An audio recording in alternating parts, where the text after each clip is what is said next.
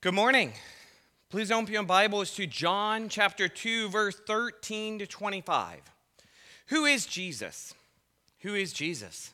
That is what we'll be looking to today.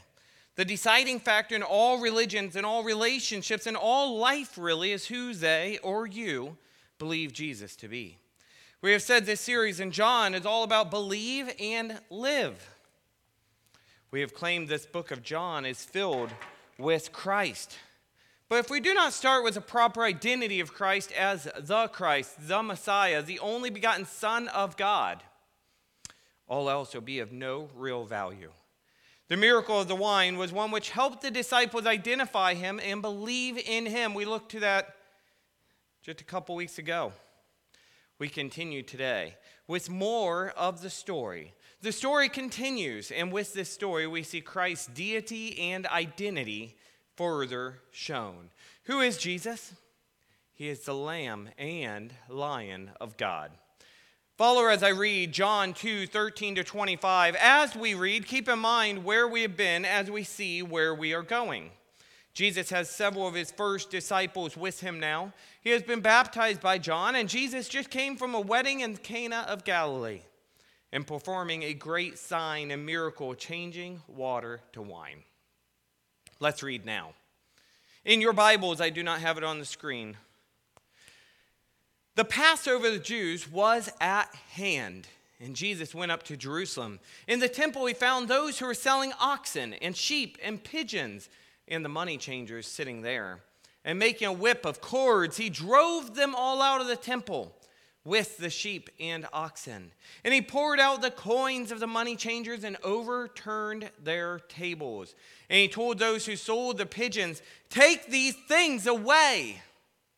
Do not make my Father's house a house of trade."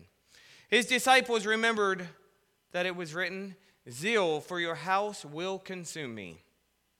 So the Jews said to him, "What sign do you show us for doing these things?" Jesus answered them, "Destroy this temple, and in 3 days I will raise it up." The Jews then said, "It has taken 46 years to build this temple, and will you raise it up in 3 days?" But he was speaking about the temple of his body. When therefore he was raised from the dead, his disciples remembered that he had said this, and they believed the scripture and the word that Jesus had spoken. Now when he was in Jerusalem at the Passover feast, many believed in his name when they saw the signs that he was doing, because Jesus on his part did not entrust himself to them, because he knew all people and needed no one to bear witness about man, for he himself knew what was in man. There are a few things I want to touch base on here today. 1, the Passover image. 2, the scene that we find here. 3, the identity of Christ and deity of Christ. And finally, application. Actually, application for us will be found in all this, but also some closing application as well. Let's start with the Passover image. I find it interesting that we read here to see a Passover image. Verse 13 starts with stating,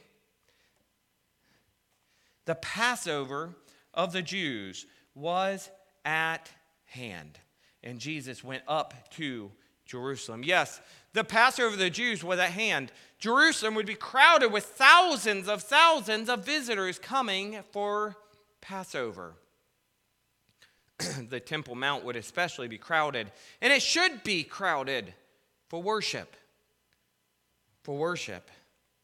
And yet, what did Jesus find when he came up to the Temple Mount? Not worship. He saw many doing business. Bad business. Now, we will talk about the scene a bit more in a moment, but what I first want to point out is this.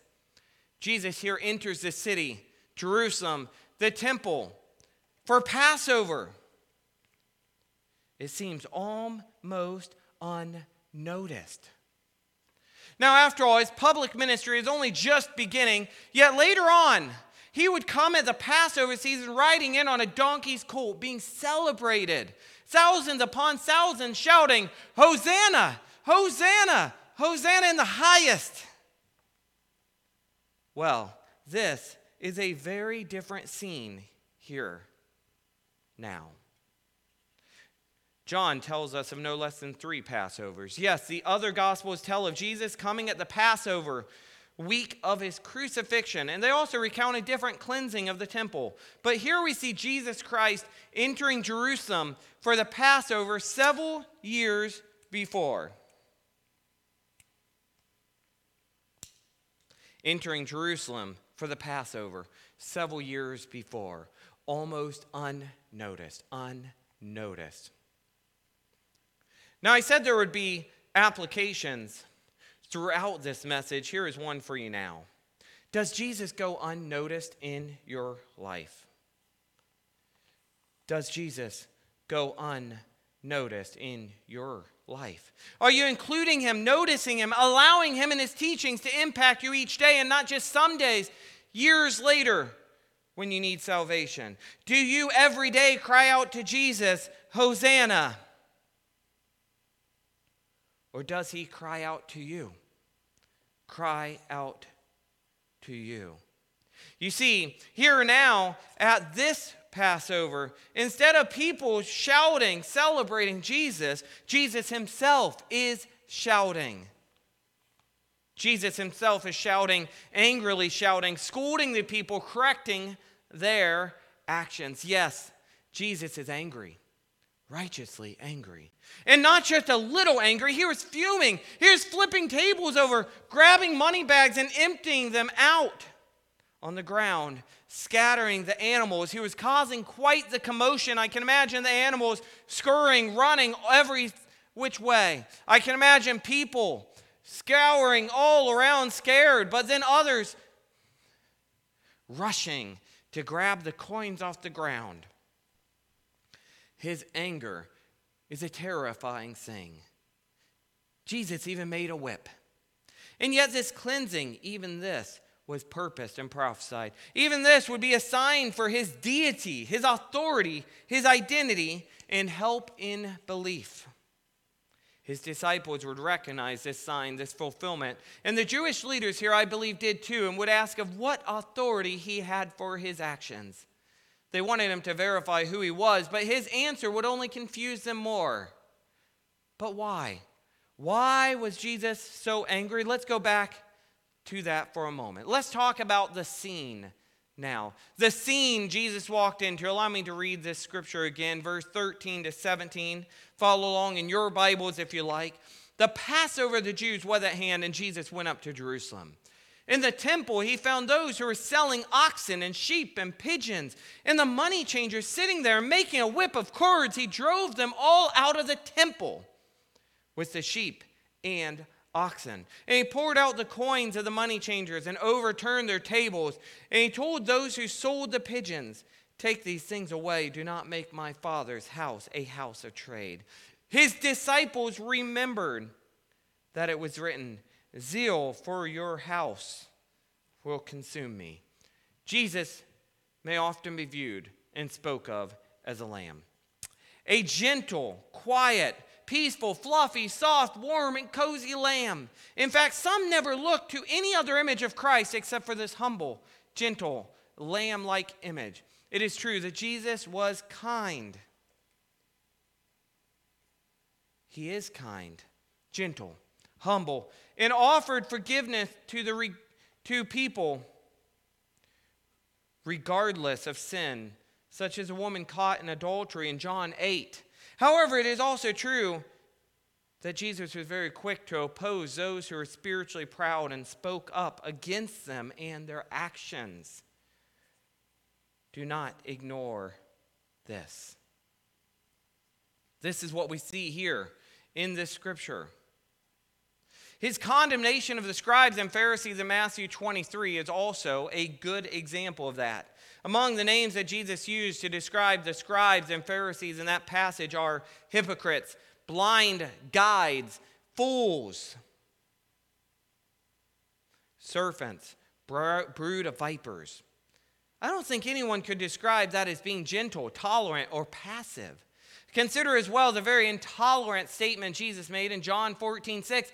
I am the way, the truth, and the life. No one comes to the Father but through me. He is the only way to salvation and righteous living. Who is Jesus? He is a lamb and a lion, and here people see him taking action. Why?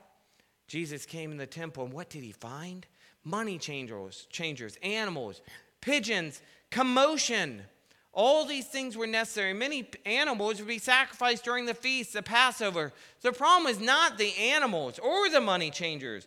The problem was the location and the treatment at hand. The temple here was to be a place of worship and instruction. Instead, it was a place of business, a place of outrageous profit. Profit not for God's glory, but for their own money bags. The pilgrims traveling to worship were being ripped off. And in addition to this, instead of a place where one may come in expecting to hear prayers and songs be lifted up to the Lord, one probably heard nothing but the noise of animals and the smells too, and the clanking of coins. Here's another application. Do you come to worship the Lord, or metaphorically line your pockets for yourself? Do you come to worship the Lord, or metaphorically line your pockets for yourself? Are you looking more for what you can get yourselves or what you can give back to God? Are you looking more for your own profits or what God has to profit you for his will and plan?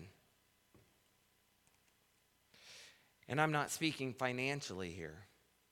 What makes this scene even worse is that these pilgrims, travelers coming to the temple to worship at Passover, were not being assisted to do so. They were being charged massively inflated prices, up to 20 times true value. In some ways, preventing them from worshiping as they needed to, turning them away from God and their very purpose of coming to the temple to begin with. Why was Jesus so angry? The temple courts here were supposed to be a place for learning of God and instruction in how to worship him in prayer. It was supposed to be the place where the worship of God was showcased. Instead, it had become a place no different from what was around any pagan temple. The worship of God was turned into a money-making venture. Even worse, or more to consider, it was all being done by the very people who should be leading people to an act of worship. Religious leaders in the temple were allowing this. Jesus could not simply stand around and watch his Father and place of worship of him be disrespected in such a way. God and God's temple, of whom was to be worshiped and respected, was instead disrespected. The way we worship and the way we lead others to worship matters. Let's further that application here. Do you worship God with reverence, with respect, with awe for who he is? Or do you disrespect him and make mockery of worship, sleeping on phones, talking about lunch plans?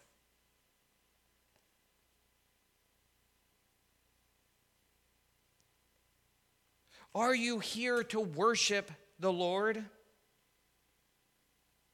Let's take this step further. Jesus was angry because those people who may have traveled great distances to fulfill a great need to worship the one true and all-powerful, all-knowing, all-present, saving God were not finding a place of worship, but a place of deception, of distraction, of commotion, and of people making mockery of what the place was designed for.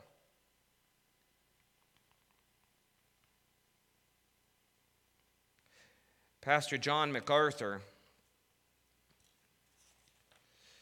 states in his commentary like this: the sound of heartfelt praise and fervent prayers had been drowned out by the bawling of oxen and the bleating of sheep and the cooing of doves and the loud haggling of vendors, money changers, and their customers. How could one worship in that scene? How do we worship here?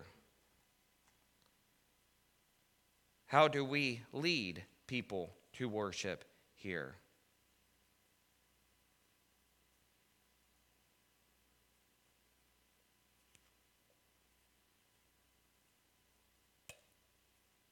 Forgive me on my pause.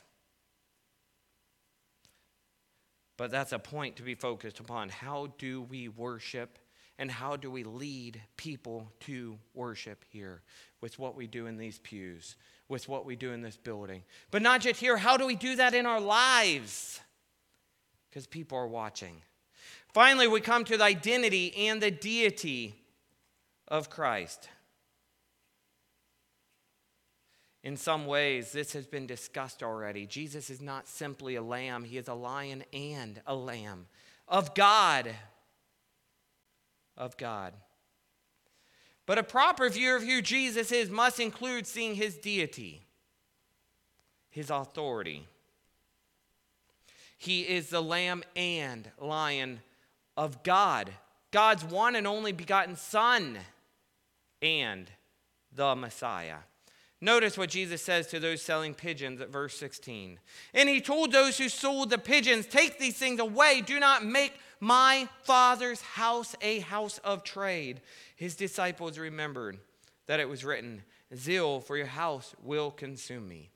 Do not make my Father's house a house of trade. Emphasis here on my Father's house. Not our, but my. The Jewish leaders would later ask what authority had to do what he did in cleansing the temple.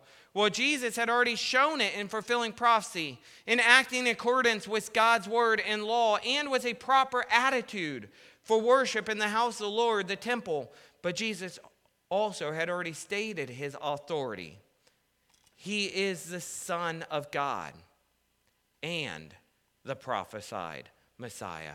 Jesus further shows his deity in predicting his own death and resurrection and knowing the motives of man's heart in following him. Here's a question for you, an application. Do you recognize Jesus as the Son of God, his deity? Do you follow him, worship him properly? Because worship matters. Are we often, like these religious leaders, asking for signs, asking for proof, asking of whose authority he makes such demands of our life? Or do you trust in God's word and who Jesus in God's word shows him to be?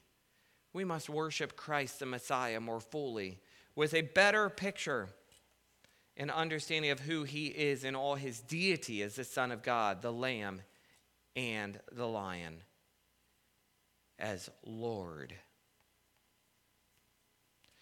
As we wrap up, I ask you to consider further applications.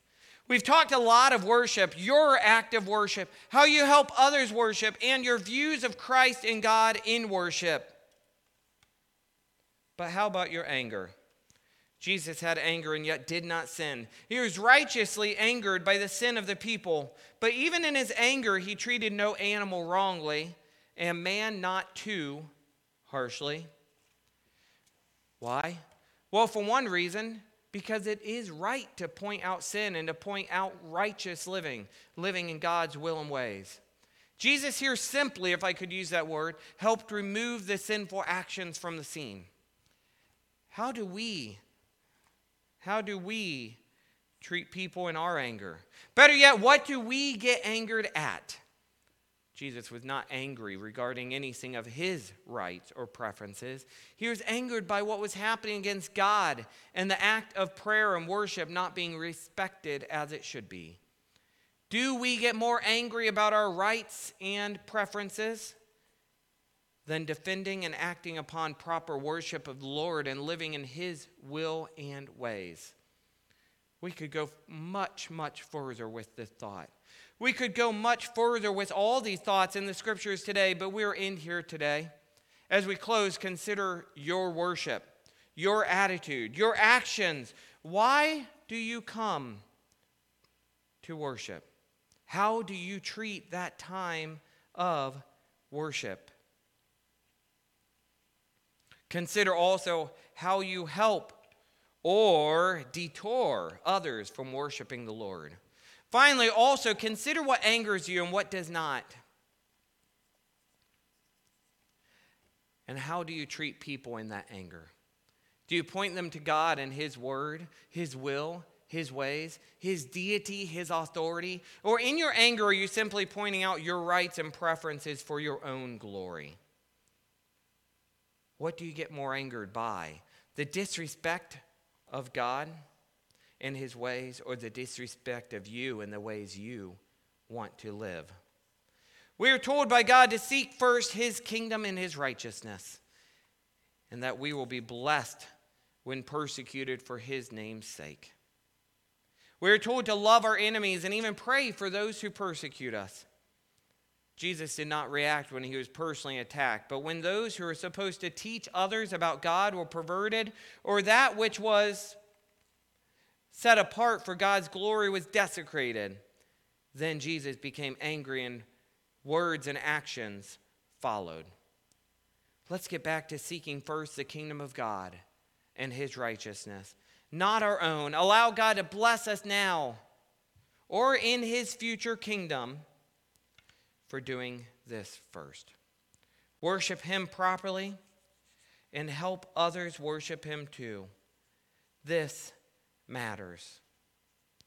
Be careful that your anger is for the right things and points people to God and righteous living and not away from Him. Let's pray and close in prayer now. Lord, we thank You for Your word today, and as hard as it is to read a different image of Christ, an angry Jesus, a righteously angry Jesus, we pray that we would learn from it, we'd apply it to our life, we'd consider how are we worshiping the Lord every day. And how do we help lead others to worship Him properly as well? Do we see Jesus in all His deity, His authority? Do we recognize Him as the Son of God and one to be followed and allowed to lord over us? Do we get angry at the right things? And in our anger, do we point people to God and His word, His will, His ways? Or do we simply get angry about our own wants and desires in this life? May we be challenged in every way and every day to point people to You. And it's in Your holy and powerful name we pray. And all God's people said, amen.